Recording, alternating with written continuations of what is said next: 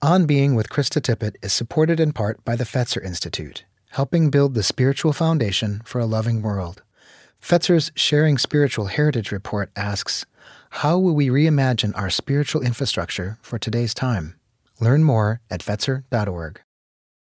I'm Krista Tippett. Up next, my unedited conversation with botanist Robin Wall Kimmerer.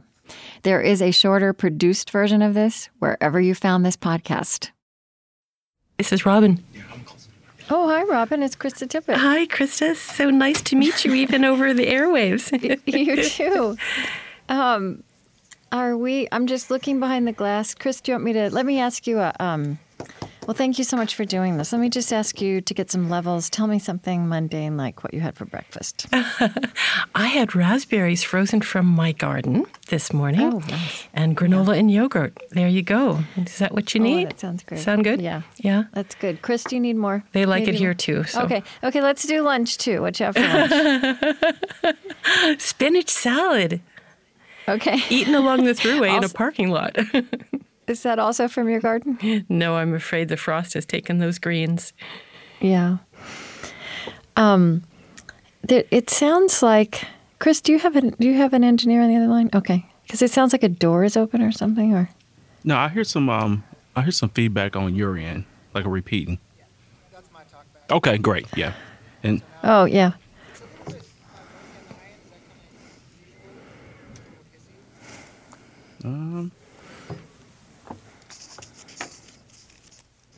What about now?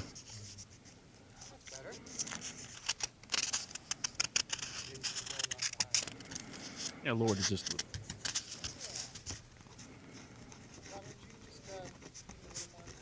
Sure.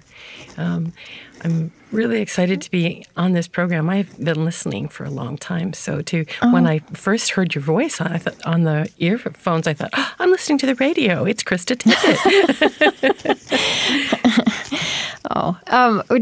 Do you listen on the radio or do you podcast a show? Podcast. Yeah. I heard about you. I mean, actually, I actually think we may have reached out a couple of years ago and couldn't make it work. But then I was up at Mesa Refuge earlier this year. And they in Point Reyes, and they were saying, oh, she's so wonderful. You have to get her. And I said, yeah, I know, we tried. And so I think that kind of prompted me to try again. Oh, Mesa Refuge. What a splendid place, huh? Did you go there on a writer's retreat? I did. I spent a month there. Oh gosh, a month. That sounds amazing. It was.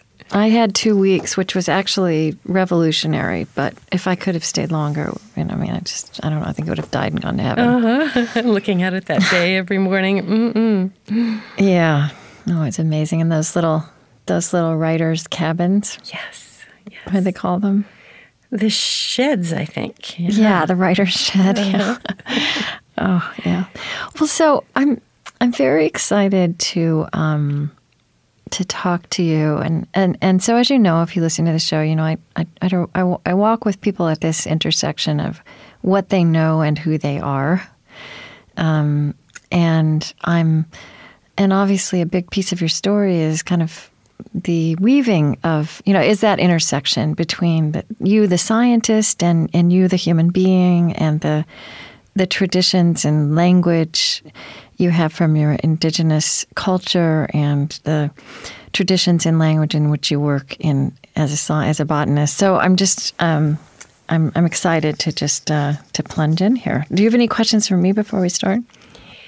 Just that I want to confirm that, so this is our conversation from which an edited version will be created for the podcast, is that right? Yes. Now what we do have a tradition of also putting the unedited version out there.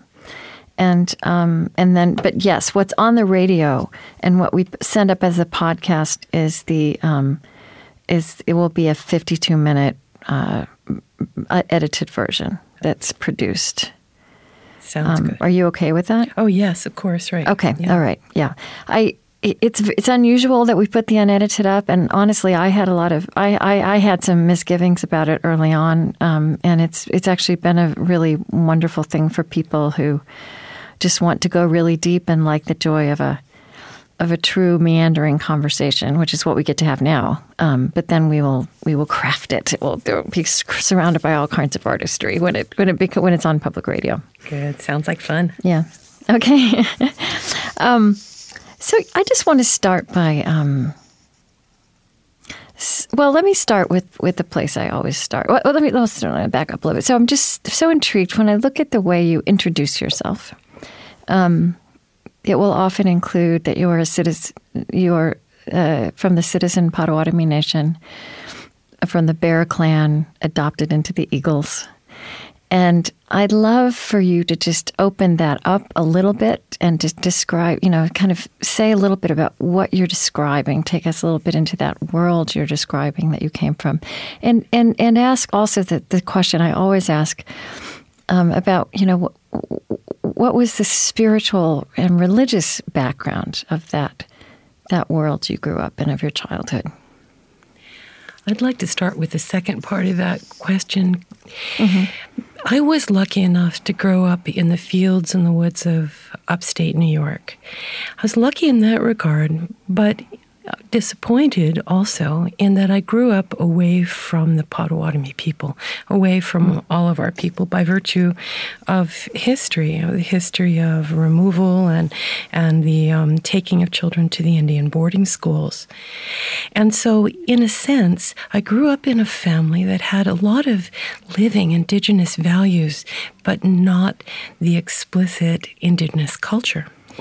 And those two things really come together in the fact that the questions that I had about who I was in the world, what the world was like, those are questions that I really wished I'd had a cultural elder to ask, but I didn't.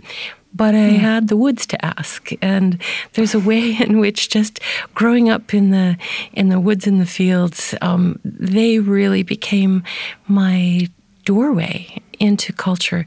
In the absence of human elders, I had plant elders instead.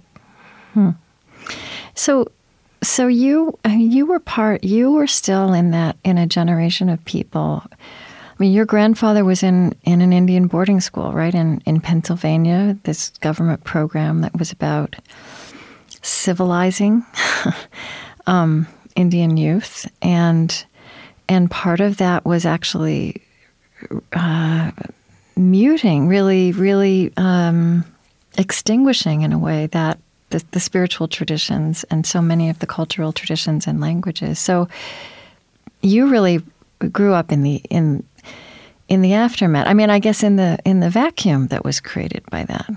That's right. It certainly was this aftermath of assimilation, and yet there is that something that was not assimilated, and that is what my immediate family and my extended family could pass down to me, which was really a sense of identity and this kind of deep knowing that we belonged to a group of people who, in a sense, knew us and knew about us, but they were not visible to us.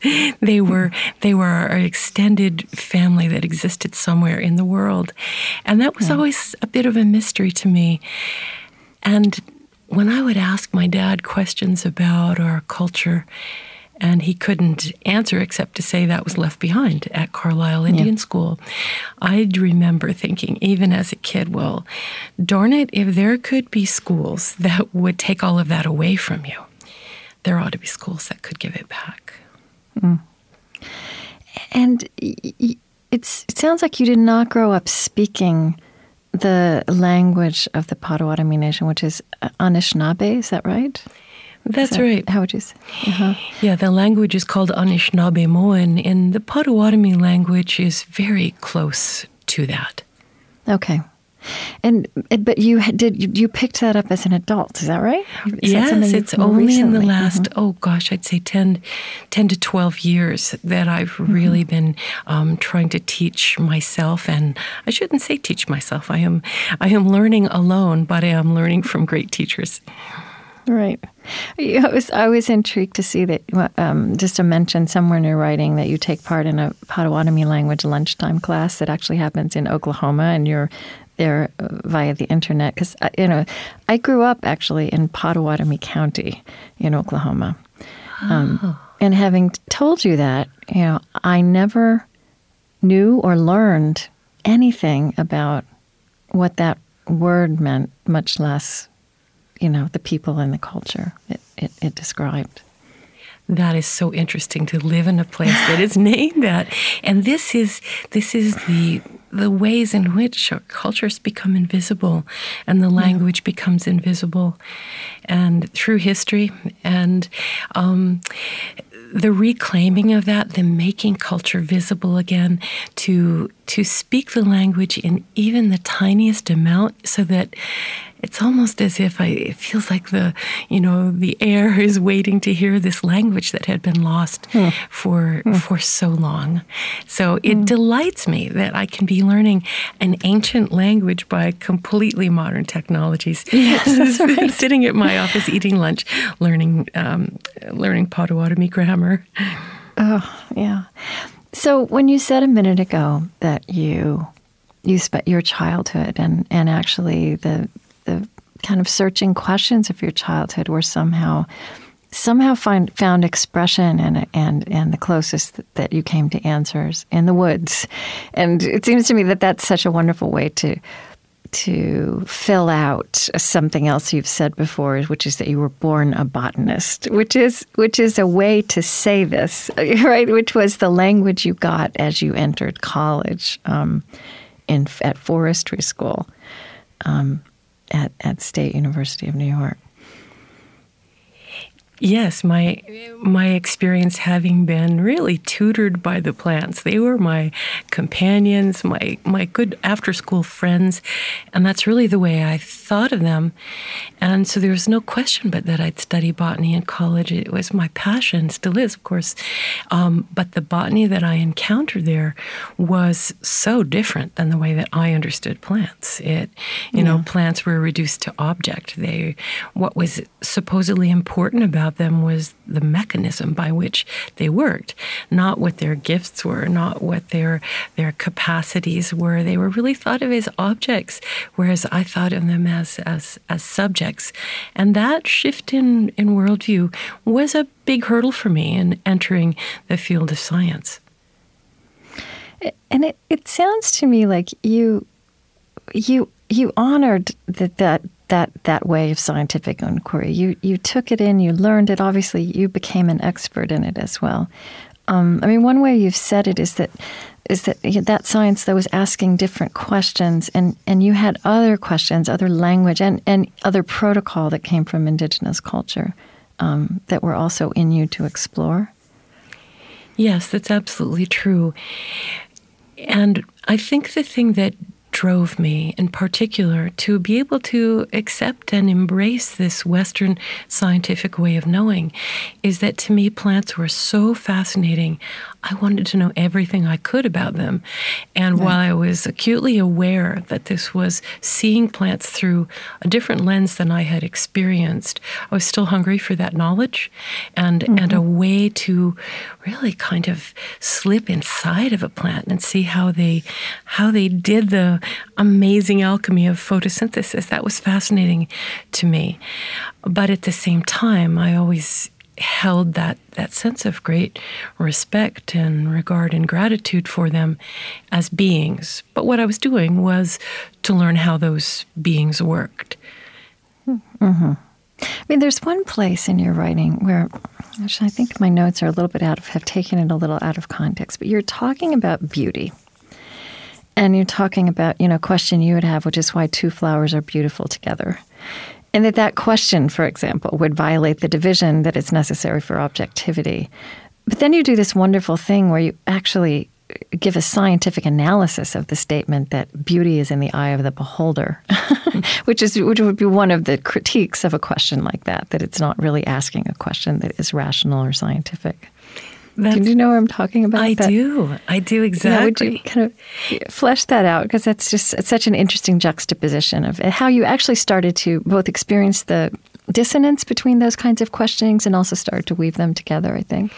Yes, it goes back to the story of when I very proudly entered the forestry school as an 18-year-old and telling them that the reason that I wanted to study botany was because I wanted to know why asters and goldenrod looked so beautiful together.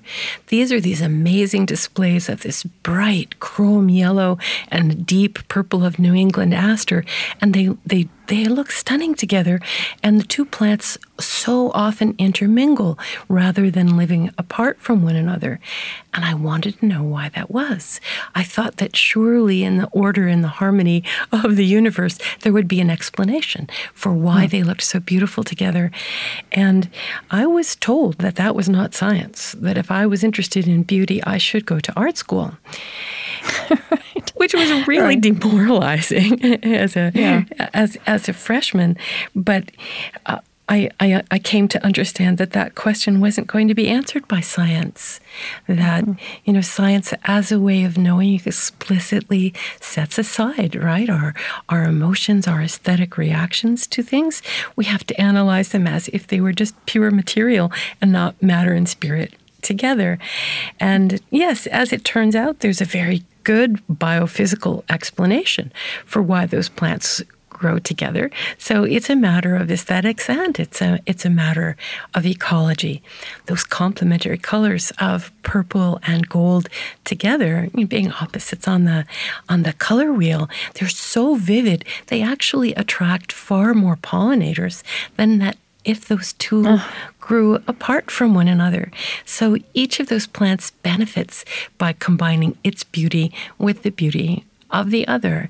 And that's a question that science can address, certainly, as well as artists. And I just think that why is the world so beautiful is a question that we all ought to be embracing. Yeah. Now, you did work for a time at Bausch and Lomb after college. I mean, you went into a more traditional scientific endeavor. I wonder, was there kind of a turning point, a day or a moment where you felt compelled to bring these things together in the way you could, these different ways of knowing and seeing and studying the world? Yes, there was. It didn't happen in my one blessedly short year of doing corporate science, but certainly that experience of working as a scientist for industry absolutely gave me the sense that is not for me what science was for. And I quickly got away from that to go to graduate school and study ecology. I think the place that it became most important to me to start to bring these ways back of knowing back together again is when, I won't call it a coincidence, but with synchronicity, as a young PhD botanist, I was invited to a gathering of traditional plant knowledge holders, and I was just there to listen. And it was such an amazing experience. 4 days of listening to people whose knowledge of the plant world was so much deeper than my own. And these were these elders, or these indigenous teachers? They were indigenous elders, many of whom, of course, had no formal botany training at all. Their education was on the land and with the plants and through the oral tradition. But I just sat there and soaked in this wonderful conversation, which interwove mythic knowledge and scientific knowledge into this beautiful cultural natural history. And for me, it was absolutely a watershed moment because it made me remember those things that starting to walk the science path had made me forget, or attempted to make me forget. And I just saw that their knowledge was so much more whole and rich and nurturing that I wanted to do everything that I could to bring those ways of knowing back into harmony. You said at one point that you had gotten to the point where you're talking about the names of plants, right? I was teaching the names and ignoring the songs. So what do you mean by that? To me, one of the difficulties of moving in the scientific world is that when we name something, often with a scientific name, right? this name becomes almost an end to inquiry. We sort of say, well, we know it now. We're able to systematize it and put a Latin binomial on it. So it's ours. We know what we need to know. But that is only looking, of course, at the morphology of the organism, at the way that it looks. It ignores all of its relationships. It's such a mechanical, kind of wooden representation of what a plant really is, and even in that language, what a plant really is, as opposed to who a plant really is. And so this notion of the song of the plants is representing them and recognizing that the plants are persons. They're non-human persons, but they're very special persons with their own way of knowing, their own stories, their own songs. And we reduce them tremendously if we just think about them as physical elements of the ecosystem. So this notion of the Earth's animacy, of the animacy of the natural world and everything in it, including plants, is very pivotal to your thinking and to the way you explore the natural world, even scientifically, and draw conclusions also about our relationship to the natural world. So I really want to delve into that some more. You said that there's a grammar of animacy. Talk about that a little bit. Yes. This comes back to what I think of as the innocent or childlike way of knowing. That's a terrible thing to call it. We say it's an innocent way of knowing, and in fact, it's a very worldly and wise way of knowing, to recognize the personhood of other beings, as opposed to... Well, you wrote about your childhood, and I also think, we think about all the way we are as children in nature, that at some point we shed that just delight and deep curiosity and an ability to pay attention. But you said, as a child, I couldn't help but wonder why the world was so full of different beings and what their lives were like. So that kind of way of moving in nature was in you as well as in so many of us. That's right. And that kind of deep attention that we pay as children is something that I cherish, that I think we all can cherish and reclaim, that because attention is that doorway to gratitude, the doorway to wonder, the doorway to reciprocity. And it worries me greatly that today's children can recognize 100 corporate logos and fewer than 10 plants. Mm-hmm. That means they're not paying attention.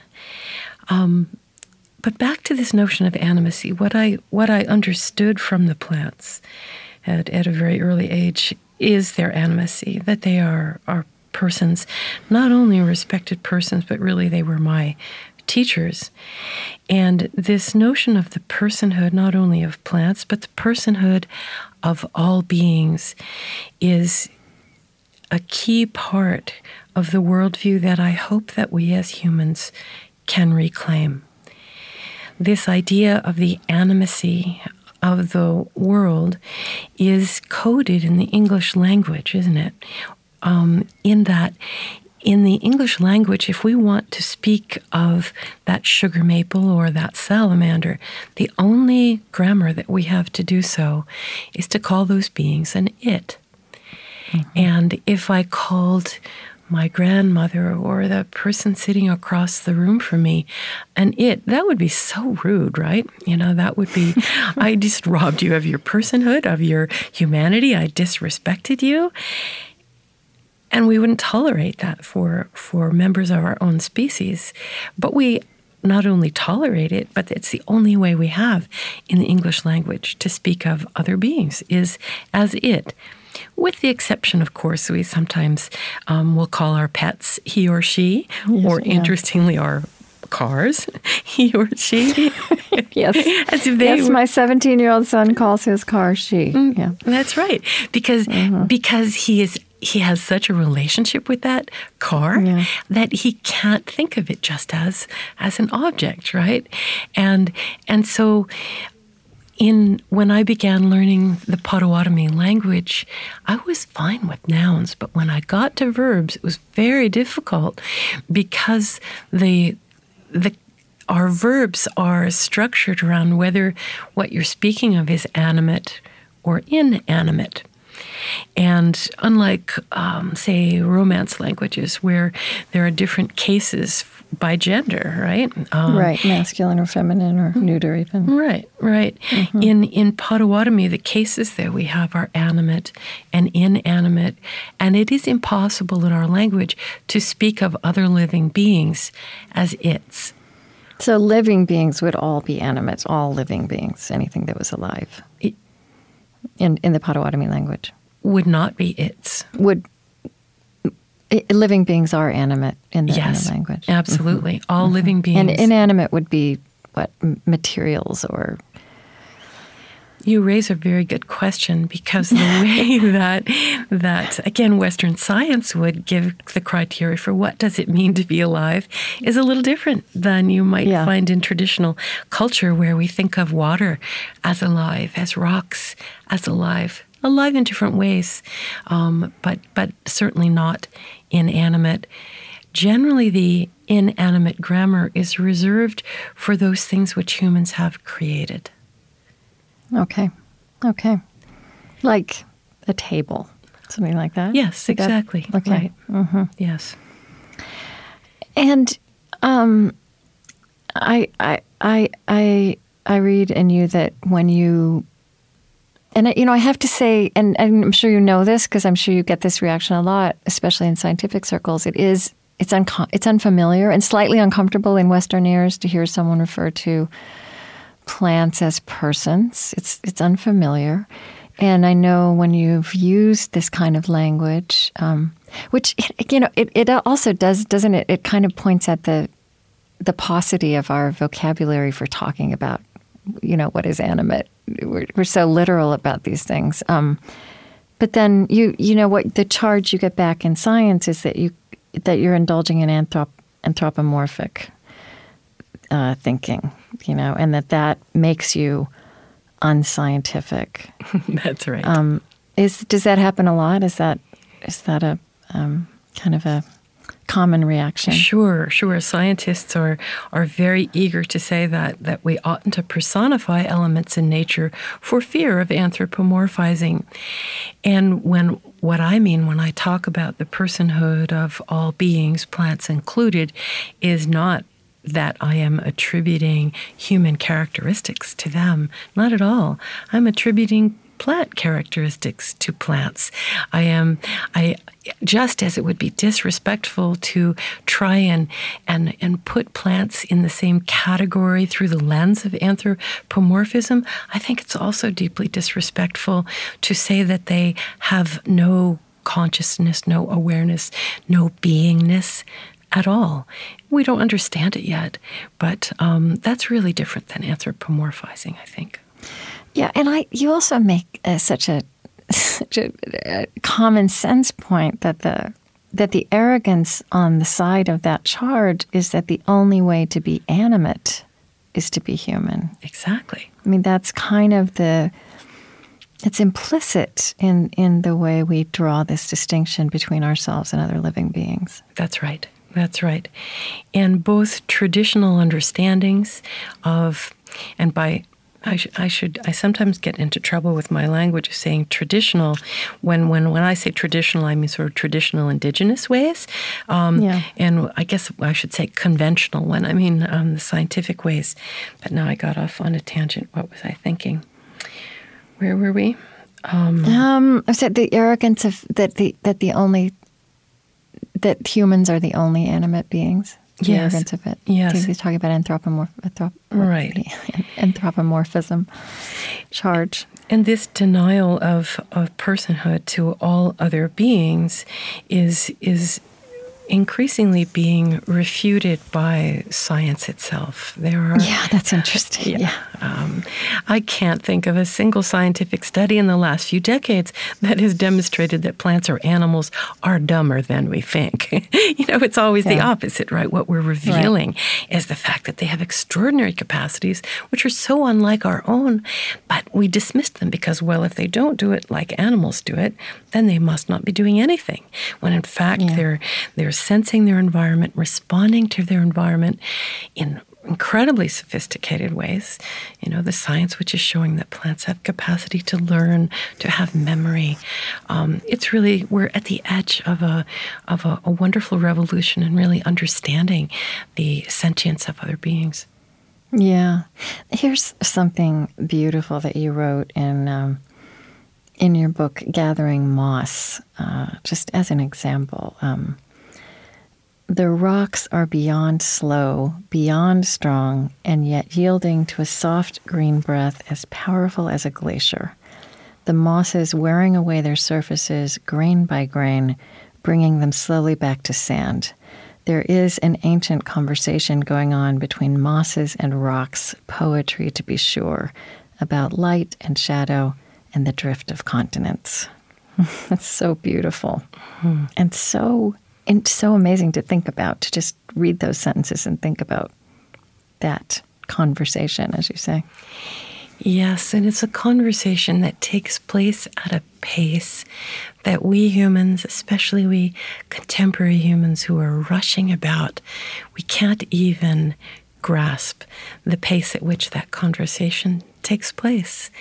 And so thinking about plants as persons, indeed thinking about rocks as persons, forces us to shed our idea of that the only pace that we live on is the human pace. And it's, I think, very, very exciting to think about these ways of being which happen on completely different scales, and so exciting to think about what we might learn from them. You make such an interesting observation that, the way you walk through the world and immerse yourself in moss and plant life, you said you become aware that we have some deficits compared to our companion species. I sense that photosynthesis, that, we can't even photosynthesize, that this is a quality you covet. It's true. In our botanical brothers and sisters. Take me inside that. I do. I want to understand it. I have photosynthesis envy. Yeah.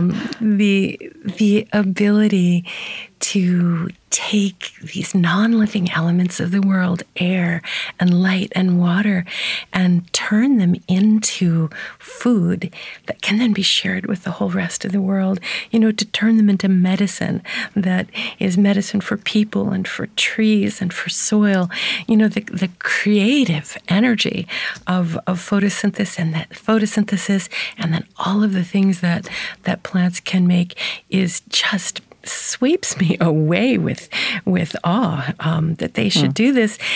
And then, given this incredible gift that they have, we dismiss them as objects, as lower than, as lesser than ourselves. And we cannot even approach the kind of creativity that they have. One thing you say that I'd like to understand better is science polishes the gift of seeing. Indigenous traditions work with gifts of listening and language. So I'd love an example of, something, and it could be moss, or, you tell a wonderful story about the life force of mushrooms. Something where what are the gifts of seeing that science offers, and then the gifts of listening and language, and how all of that gives you this rounded understanding of something. What I mean when I say that science polishes the gift of seeing brings us to an intense kind of attention that science allows us to bring to the natural world. And that kind of attention also includes ways of seeing quite literally through other lenses, right? That we might have the hand lens, the magnifying glass in our hands that allows us to look at that moss with an acuity that the human eye doesn't have, so we see more. The microscope that lets us see the gorgeous architecture by which it's put together, the scientific instrumentation in the laboratory that would allow us to look at the miraculous way that water interacts with cellulose, let's say. That's what I mean by science polishes our ability to see, because it extends our eyes into other realms. But we're, in many cases, looking at the surface, and by the surface I mean the material being alone. Right. But in indigenous ways of knowing, we say that we know a thing when we know it not only with our physical senses, with our intellect, but also when we engage our intuitive ways of knowing, of emotional knowledge and spiritual knowledge. And that's really what I mean by listening, by saying that traditional knowledge engages us in listening. It brings us back to that notion that the plant or the animal that is engaged with our attention has something to say. And so we again think of it not just on the surface, it's material being, but it's personhood.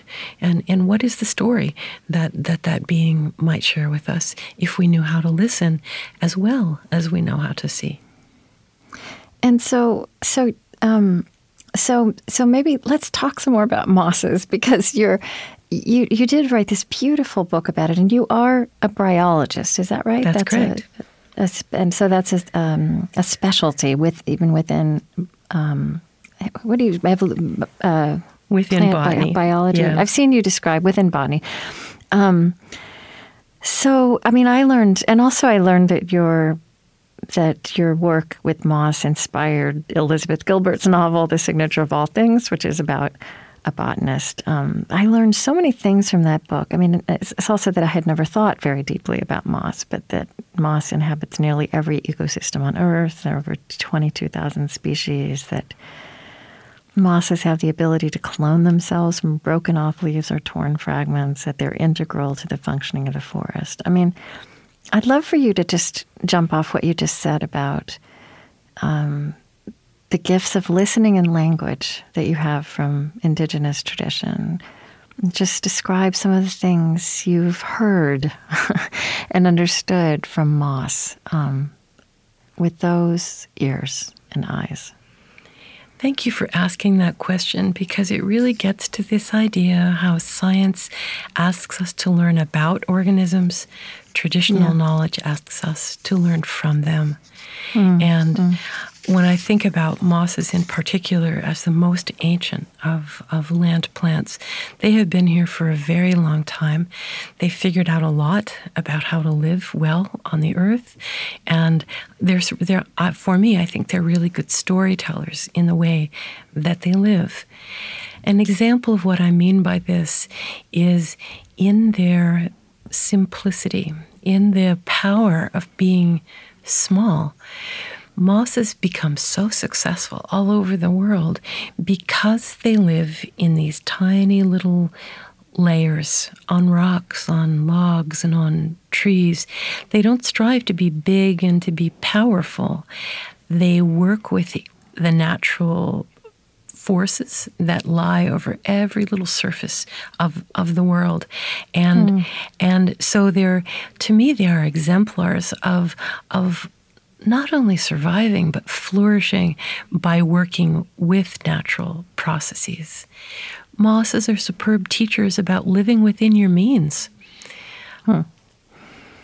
You say they take possession of spaces that are too small. Other plants are excluded from those spaces, but they thrive there. That's right. Mosses have, in the ecological sense, very low competitive ability because they're small, because they don't grab resources very efficiently.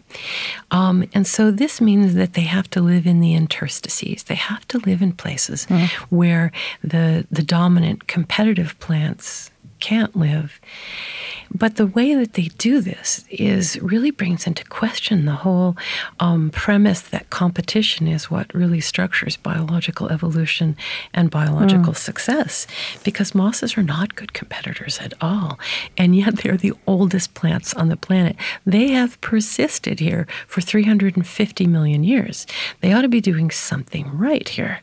And one of those somethings, I think, has to do with their ability to cooperate with one another, to share the limited resources that they have, to really give more than they take.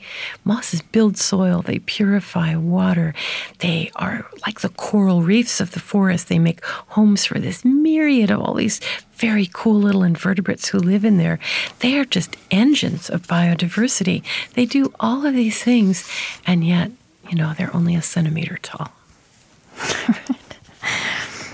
I mean, another point that is implied in how you talk about us acknowledging the animacy of plants is that whenever we use the language of it, whatever we're talking about, let's say this: we never. And as you said, when we love animals, when we love non-human species, we turn them into him or her. We use the language of, we give them names, right? But the point is, we don't call anything we love and want to protect and would work to protect it.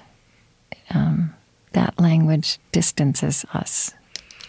It certainly does. And the language of it, which distances, disrespects, and objectifies, I can't help but think is at the root of a worldview that allows us to exploit nature.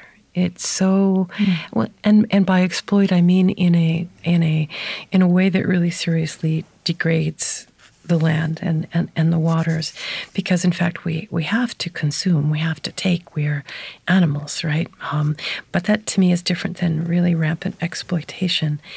But this is why I've been thinking a lot about, are there ways to bring this notion of animacy into the English language? Because so many of us that I've talked to about this feel really deeply uncomfortable calling the living world it. And yet we don't have an alternative other than he or she. So I've been really trying to think about this and to think about whether we might have new pronouns, new grammar that allows us to make that choice, that if we have a being with whom we have this deeply respectful, reciprocal relationship, that we don't have to call them it. And I've been thinking about the inspiration that the Anishinaabe language offers in this way, and contemplating new pronouns. You've been playing with one or two, haven't you? I have. Yeah. So the one that I've really been playing with is to try to find a word that conveys the personhood or the beingness of an organism.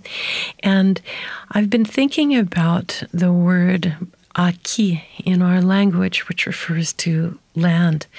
And there's a beautiful word, bemadizi aki, which one of my elders kindly shared with me. It means a living being of the earth. But could we be inspired by that little sound at the end of that word, the ki, and use ki as a pronoun, a respectful pronoun inspired by this language, as an alternative to he, she, or it, so that when I'm tapping my maples in this springtime, I can say we're going to go hang the bucket on ki. Ki is giving us maple syrup this springtime. And so this then, of course, acknowledges the beingness of that tree, and we don't reduce it to an object. It feels so wrong to say that. Right. And you made the point earlier about how children have this natural affinity for the personhood of other beings. Don't our kids all say he or she for plants and for trees? Yeah. And then we teach them not to. And bugs. And bugs, yeah, exactly. They understand this personhood, this beingness, and then we teach them that that's not the way the world is. We say, no, that's really an object. That's not a living being at all. But having ki as a pronoun gives you an option to speak respectfully of the world that you love. And I have some reservations about using a word inspired from the Anishinaabe language, because I don't in any way want to engage in cultural appropriation. But this word, this sound, ki, is of course also the word for who, right? In Spanish and in French. It turns out that of course it's an alternate pronunciation for chi, for life force, for life energy. I'm finding lots of examples that people are bringing to me where this word also means a living being of the earth. That's really interesting. Go on. The plural pronoun that I think is perhaps even more powerful is not one that we need to be inspired by another language, because we already have it in English, and that is the word kin. Kin. That's the plural. Yes, kin is the plural of ki, so that when the geese fly overhead, we can say, kin are flying south for the winter.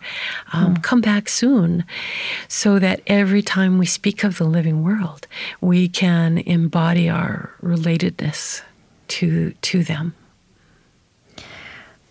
And that, I think, points at this notion of reciprocity, which is also central to your thinking. Sustainability is the language we use is some language we use about the world we're living into or need to live into. And I sense from your writing, and especially from your indigenous tradition, that sustainability really is not big enough. And that it might even be a cop-out. I mean, you didn't use that language, but you're actually talking about a much more generous and expansive vision of relatedness between humans and the natural worlds and what we want to create. I agree with you that the language of sustainability is pretty limited. And it also has, I think, at its heart, sustainability is often couched in terms, I think, of a formula by which we can keep taking from the earth into perpetuity. We say that if something is going to be sustainable, its ability to provide for us will not be compromised into the future. And that's all a good thing. You know, the fact that we recognize that we can't continue to degrade our ecosystems and have any prayer of flourishing for ourselves and for our non-human neighbors, that's all to the good. But at its heart, sustainability, the way we think about it, is embedded in this worldview that we as human beings have some ownership over these what we call resources, and that we want the world to be able to continue to keep, that human beings can keep taking and keep consuming. The notion of reciprocity is really different from that. It's an expansion from that, because what it says is that our role as human people is not just to take from the earth, and the role of the earth is not just to provide for our single species. So reciprocity actually kind of broadens this notion to say that not only does the earth sustain us, but that we have the capacity and the responsibility to sustain her in return. So it it broadens the notion of what it is to be a human person, not just a consumer. I hate it when we are labeled by our governments and by our economies just as consumers. And we've almost come to believe that that's all we are as a species, as consumers. And we forget that we have this capacity to be givers as well, that we can give back to ecosystems. And there's such joy in being able to do that, to have it be mutual flourishing instead of the more narrow definition of sustainability, so that we can just keep on taking. I keep thinking as I'm reading you and now as I'm listening to you, I mean, a conversation I've had across the years with Christians who are going back to the Bible, and seeing how certain translations and readings and interpretations, especially of that language of Genesis about, human beings being blessed to have dominion. What is it? To have dominion and subdue the earth, was read in a certain way in a certain period of time by human beings, by industrialists and colonizers and even missionaries. And so it was actually sacred language that emboldened some of what many people, including Christians, are now wanting to reverse. Do you ever have that? So there is language and there's a mentality about taking that actually seemed to have kind of a religious blessing on it. And now people are reading those same texts differently. Do you ever have those conversations with people? Because, I mean, the tradition you come from would never, ever have read the text that way. Right? So, I think culturally we are incrementally moving more towards the worldview that you come from. I think that's true. And when I think about how it is that we are making this transformation and this, what I would see as kind of a longing among a longing among many faith traditions to reclaim a more gentle, equitable, just relationship with the earth, as opposed to the sort of the sanctioned dominion over the earth. I think that longing and the materiality of the need for redefining our relationship with place is being taught to us by the land, isn't it? We've seen that in a way we've been captured by a worldview of dominion that does not serve our species well in the long term, and moreover, it doesn't serve all the other beings in creation well at all. And so we are attempting a mid-course correction here. And I think that's really important to recognize that for most of human history, I think the evidence suggests that we have lived well and in balance with the living world. And it's, to my way of thinking, almost an eye blink of time in human history that we have had a truly adversarial relationship with nature. A few hundred years. Few hundred years since the Industrial Revolution. Yeah. And it was a profound error from which we're learning. And so I think it's really important that people recognize the transience, perhaps, of this exploitative worldview, that the land is teaching us, and we as humans with incredible capacities to learn and adapt, we're learning and changing too, and understanding that this isn't going to work for anybody. And so, of course, we're moving in what Joanna Macy calls that great turning, right? The turning away from this industrial exploitative worldview to a worldview that embraces those systems that produce life. And so it seems to me that this view that you have of the natural world and our place in it, it's a way to think about biodiversity and us as part of that. But reciprocity, again, takes that a step farther, right? Yes. And, you you say something that's really stunning, that, we take from the earth what we need. We ask, what more can we take? We more rarely ask, what does the earth ask of us in return? But you almost, you say something, this is uncomfortable to factor into our equation of grappling with our relationship with the natural world. It's almost a dare, I think, that you pose, that it's not just that we love the earth, but that the earth loves us in return. So flesh that out for me.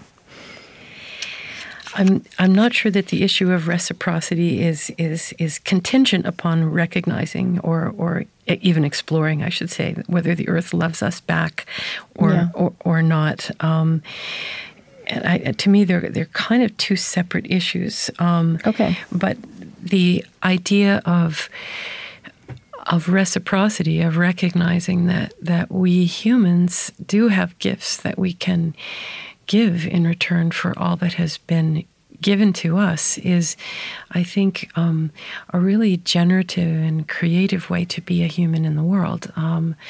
And some of our oldest teachings are saying that, what does it mean to be an educated person? It means that you know what your gift is and how to give it on behalf of the land and of the people.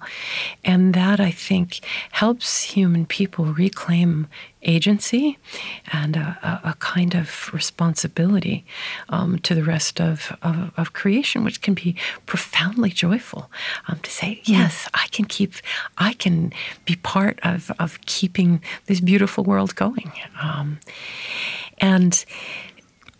So to me, that's what I really mean by reciprocity. And each of us has, a different gift, right? Just like every single species has its own gift. And if one of those species and the gifts that it carries is missing in biodiversity, the ecosystem is depauperate. The ecosystem is too simple. It doesn't work as well when that gift is missing.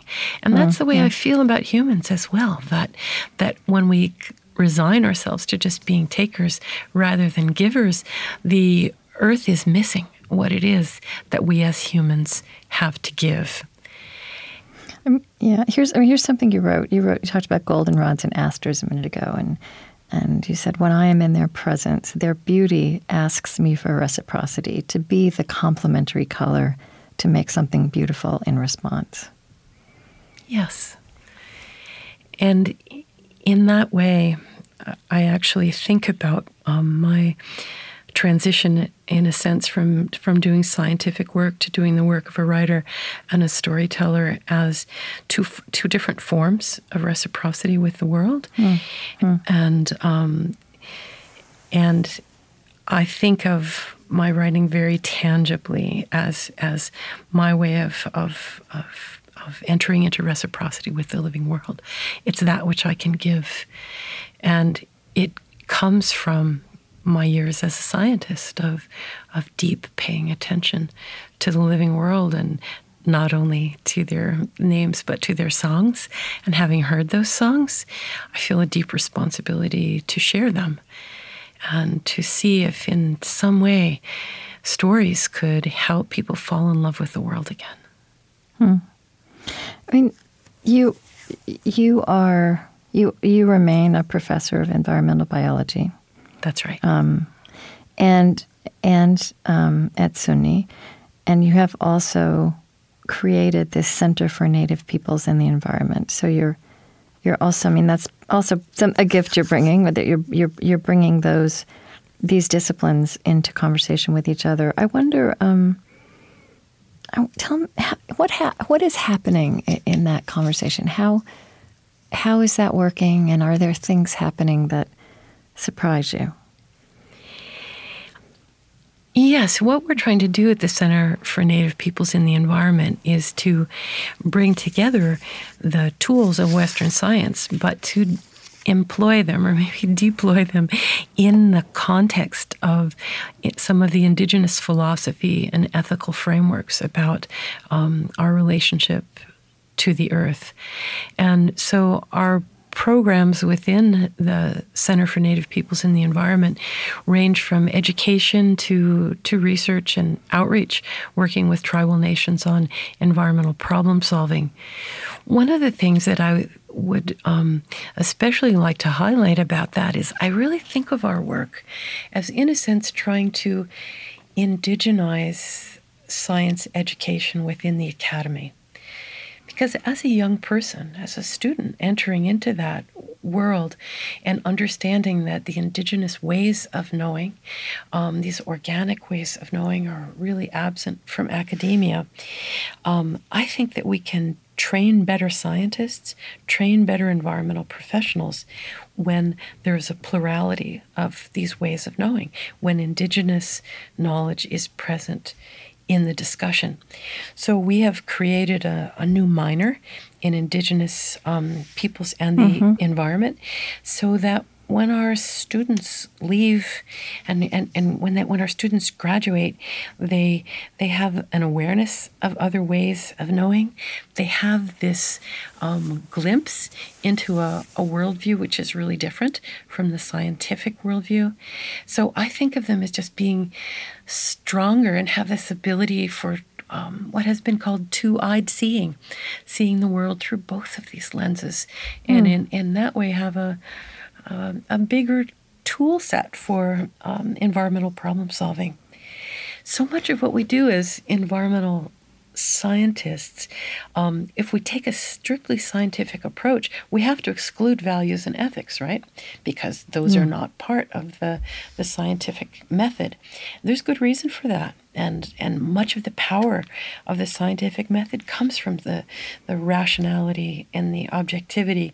But a lot of the problems that we face in terms of sustainability and environment lie at the juncture of nature and culture. So we can't just rely on a single way of knowing that explicitly excludes values and ethics. That's not going to move us forward. I know this is a fairly new program, but I wonder, are you seeing students take up this task of creating synergy? And I think you've used the word symbiosis, or this two-eyed seeing. Are you seeing results that are interesting about how people are applying this, or where they're taking it?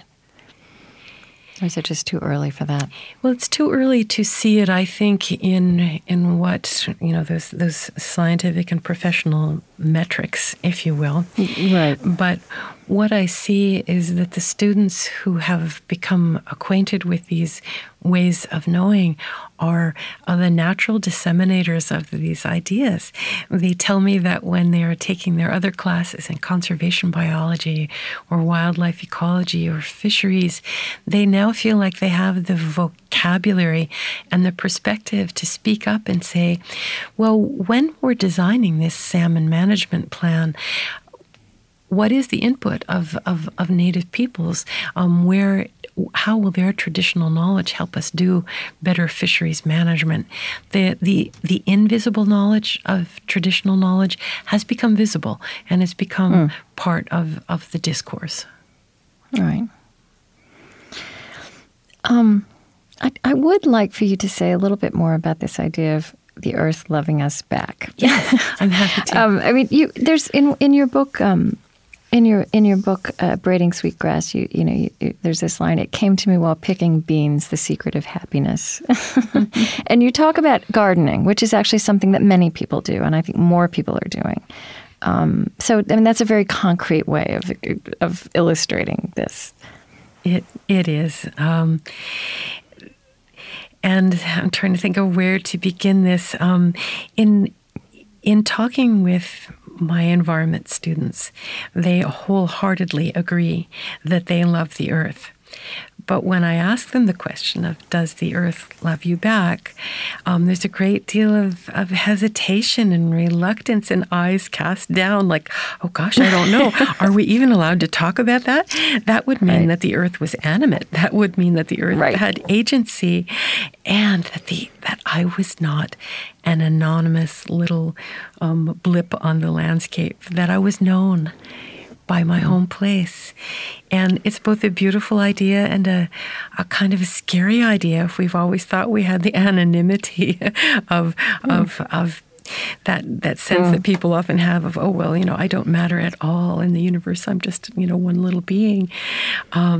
So it's a very challenging notion, but I bring it to the garden and think about the way that we demonstrate when we as human people demonstrate our love for one another. It is in ways that I find very much analogous to the way that the earth takes care of us. Is when we love somebody, we put their well-being at the top of the list, and we want to feed them well. We want to nurture them. We want to teach them. We want to bring beauty into their lives. We want to make them comfortable and safe and healthy. That's how I demonstrate love in part to my family, and that's just what I feel in the garden. As the earth loves us back in beans and corn and strawberries. Food could taste bad. It could be bland and boring, but it isn't. There are these wonderful gifts that the plant beings, to my mind, have shared with us, and it's a really liberating idea to think that the earth could love us back. But it's also the notion, it opens the notion of reciprocity, that with that love and regard from the earth comes a real deep responsibility. Yeah. What is it you say? I mean, the large framework of that is the renewal of the world for the privilege of breath. Yes. That's right on the edge. Yes. Yes. You also use the word gratitude. Gratitude as a kind of core element in our relationship with the natural world, and gratitude as something that has evolutionary advantage. It's a very fascinating idea. Yeah. We think about gratitude sometimes as an emotion that we express into the world with various targets, as if it was just an individual property, an individual expression. But when you think about that, there are cultures which are organized around gratitude through cycles of ceremony, through practices of reciprocity. These become cultures of gratitude that I think have very real evolutionary consequences, because gratitude is so much more than thank you. When you really feel that deep connection to the other beings who have given you these gifts of food and water and clouds and all these beautiful things, when you feel that gratitude, I think that it engenders a sense of self-restraint in how much you take, because you're recognizing it as the gift of another being. And when somebody gives you a gift, you don't start rifling through their basket looking for more. You take it and you appreciate it, and then you stop. And cultures of gratitude, I think, have ethics which promote this kind of self-restraint. Cultures of gratitude also, I think, are cultures of reciprocity, because when we have these protocols of gratitude, we not only say thank you, but it makes us want to give a gift back in return.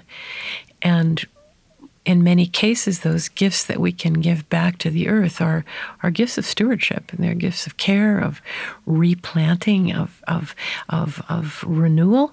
And so it shouldn't be any surprise that cultures that have these expressions and protocols for gratitude also will have enhanced biodiversity and ecological flourishing, because people are playing a very beneficial role in that ecosystem as a form of reciprocity and an expression of gratitude. So when you talk about cultures of gratitude or protocols, I mean, just concretely, give me some examples that or that come to mind for you. One of the examples that comes immediately to mind are my Haudenosaunee neighbors. I live just a few miles from the Onondaga Nation, where that I would certainly think of as a culture of gratitude. The Haudenosaunee and the Onondaga among them are justly famous for a wonderful body of knowledge known as the Thanksgiving Address. This is a beautiful oration which is used every time people gather on a daily basis, and it brings all the people together in gratitude by going through all of the elements of the creation one by one and naming them and naming the gifts that they bring to the world and to each other, and expressing our acknowledgement of those gifts, our gratitude, and direction toward reciprocity in return for those gifts. And I have seen in so many cases the power of these words. It can take a very long time to say, but people settle into an attitude of finding a common ground in gratitude, of saying, yes, we are all together grateful that the water is still here and doing its duty. Yes, we are grateful to the moon. Yes, we are grateful to the food plants and to the fish. And when you take the time out of your business and your daily life to name and express all that which you are grateful for, you feel this great sense of contentment and wealth and agreement, because all of those gifts belong to all of the people. And so to me, it's a powerful way to create consensus and agreement and kinship and relatedness, all of this through a recitation of gratitude. And then one proceeds to the business at hand, having established these bonds of kinship and gratitude. So I think it's a really profound practice that I'm grateful for having learned from my Haudenosaunee neighbors. I'm thinking of how, for all the public debates we have about our relationship with the natural world and whether it's climate change or not, or man-made, there's also the reality that very few people living anywhere, don't have some experience of the natural world changing in ways that they often don't recognize. And in places, all kinds of places, with all kinds of political cultures, where I see people just getting together and doing the work that needs to be done, and becoming stewards, however they justify that, or wherever they fit into the public debates or not. A kind of common denominator is that they have discovered a love for the place they come from, right? Mm-hmm. And that they share, and they may have these same kinds of political differences that are out there, but there's this love of place, and that creates a different world of action. And that seems to me to kind of, maybe wouldn't use the language and doesn't have the rituals that you describe, but in fact comes from the same human place. You're exactly right. Because when an expression of gratitude, I think often comes from a place of love and recognition. And exactly, it might be a chicken or egg. I'm not sure really which comes first, love or gratitude, but they're inextricably linked. But out of that place of love and gratitude for our place, I think you're right. I mean, as much as the political leaders, economic forces, etc., may not be acting on the behalf of land and people are. I think there is this, this co-arising, as we call it, right, of people who are in love with their places and saying that I am going to defend this piece of ground. I'm going to take care of this piece. I'm going to plant here. I'm going to take a stand here. Barry Lopez talks about that in his one of his wonderful writings about talking about the querenza, the place that your feet stand, the place that you would fight for, and that everybody can have that or should have that. And if we each did have that one piece of land that we love so dearly, that we would fight for it and care for it, we wouldn't be in this situation. But we also have to believe that our actions make a difference. And that is a powerful form of reciprocity, to fight for your place. Yes, and I think the truth is, in local places, the place we come from or the place we've chosen to be part of, we can see the results of our actions more than we can hook into the cosmic discussion about the future of the planet. That's right. I mean, even if you feel deeply about that, it's hard to know what you could possibly do to make a difference. But you can see that in the place you live in. That's right. And the people with whom you live, because that interaction with place is not, well, it can be solitary, but in terms of really fighting for a place and creating that sense of place and responsibility for place is a deeply communal kind of act, and it brings people together in pretty powerful ways. Yeah. So I just want to know if are there communities, you just mentioned the community near you, are there others that you think of when you think of this kind of communal love of place, where you see new models happening? Well, there are many, many examples. I think so many of them are rooted in the food movement. Right, yeah. I think that's really exciting, because there is a place where reciprocity between people and the land is expressed in food. And who doesn't want that? It's good for people. It's good for land. So I think movements from tree planting to community gardens, farm to school, local, organic, all of these things are just at the right scale, because they're the benefits come directly into you and to your family, and the benefits of your relationships to land are manifest right in your community, right in your patch of soil and what you're putting on your plate. So I think the local food movement is just rich with wonderful examples of reciprocity and innovation, and in a sense reclaiming some of these ancient ways of caring for the land and caring for each other by sharing food. Just as the land shares food with us, we share food with each other and then contribute to the flourishing of that place that feeds us. And I think, to circle back to your point of we love the earth loves us back, all this movement is also about what is more delicious. I mean, what is good for us and what is delicious. So there's this delight that's part of it too. It's not all eat your spinach, as they used to say. Exactly. It's true. It's joyful. You really see that. Even the spinach tastes good. Exactly. And you know what? The other thing about it is that, to me, it's an antidote to the message that we hear way too often, which is that what's good for the environment must be bad for the economy. Right? This is such a false dichotomy, and the local food movement just disproves that left and right, doesn't it? To say that what's good for the land is also good for people and for community and for biodiversity, and it's enacted at just the right scale. Yeah.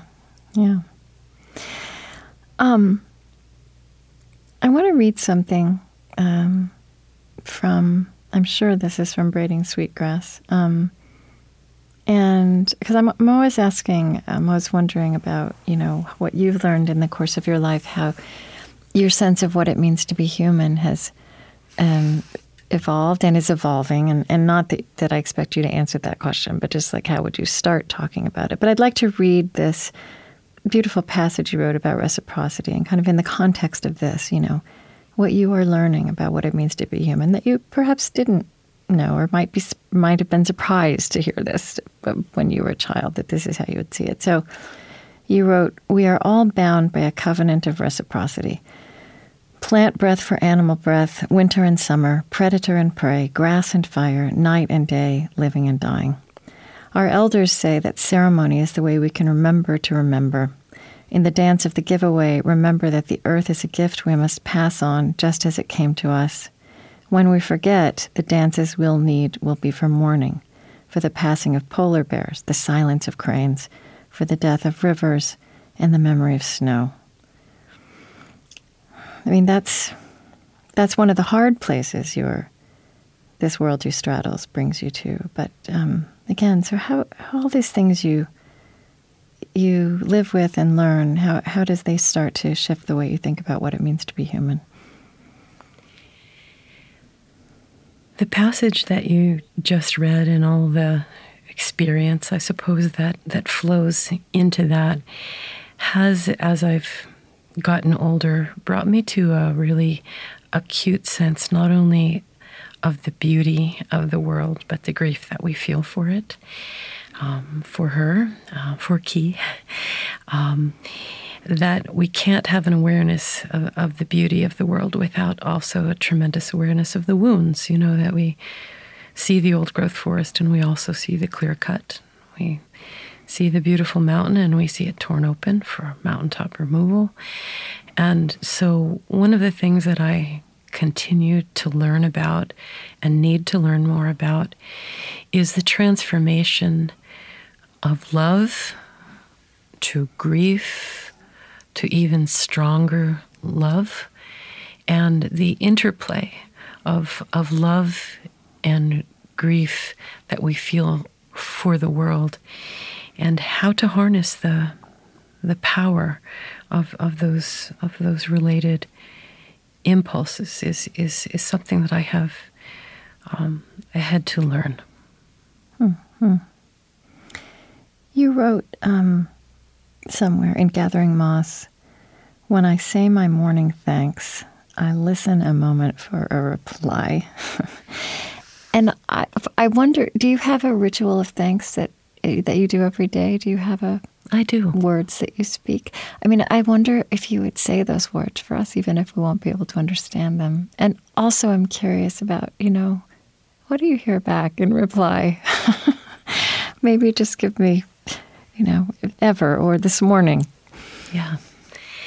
My morning ritual is that I live out in the country and I walk up to the hilltop behind my house around the time the sun is coming up and stand on that hilltop and just breathe in the sound of the birds or the wind in the bare trees as it was this morning and center myself in that feeling of gratitude and recognition for all those other lives that are around me. My words of thanks are modeled on the Anishinaabe sunrise ceremony in acknowledging 4 cardinal directions and all of the teachings and the gifts that are given to us from the east, from the south, to the west, and to the north.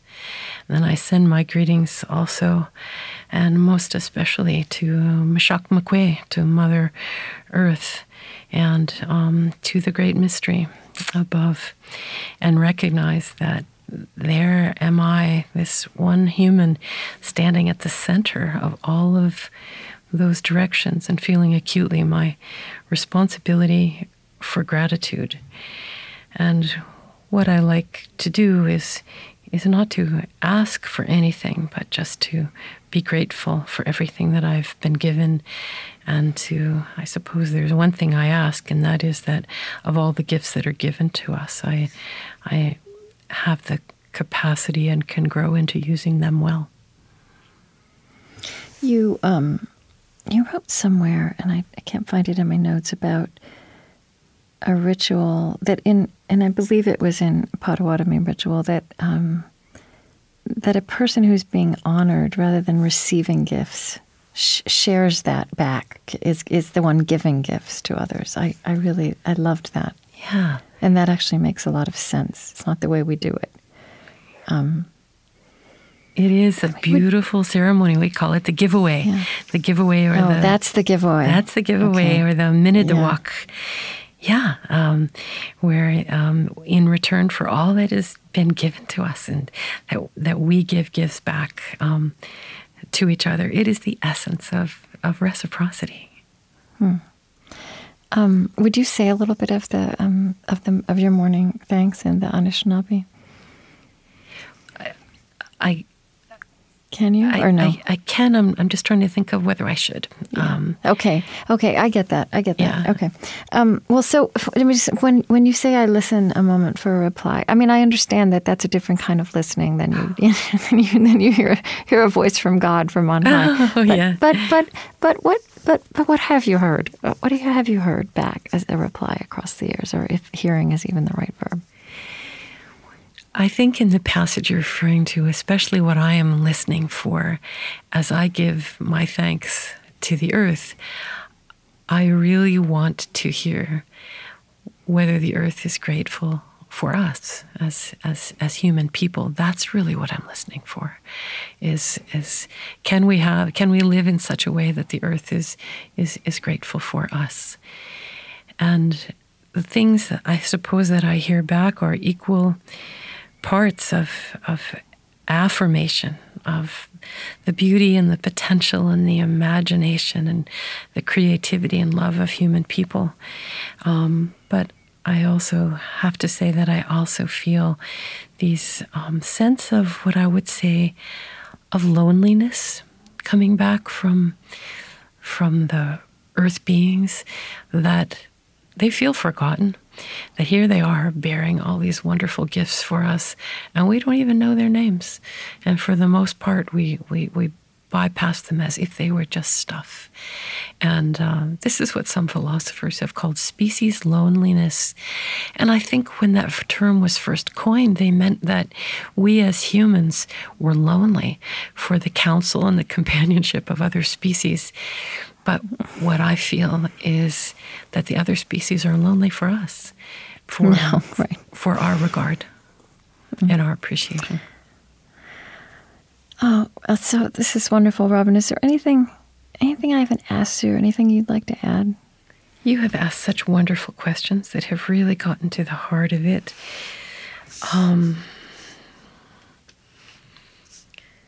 I don't think so.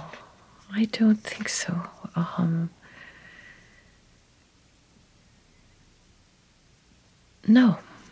Okay. Yeah. All right. Well, thank you so much for making the time for this. And it's just been delightful to kind of delve into your way of being and seeing, and your poetry, the poetry of your writing, which is so wonderful. So thank you. Well, thank you. And I so appreciate your bringing these ideas and all of the ideas that On Being bring forth. It's a wonderful conversation. So miigwech for all that. And you know what? There is something I can say in our language, as I quite naturally say miigwech to you. I would say that one of the expressions that is useful to me is that I always include for all of the direction is miigwech kinegeko gamijang, which is a thank you for everything that we have been given. All right, thank you so much. It's a wonderful last word. Great. Thanks so much. Thank you, Krista. Okay, Bye bye-bye. now.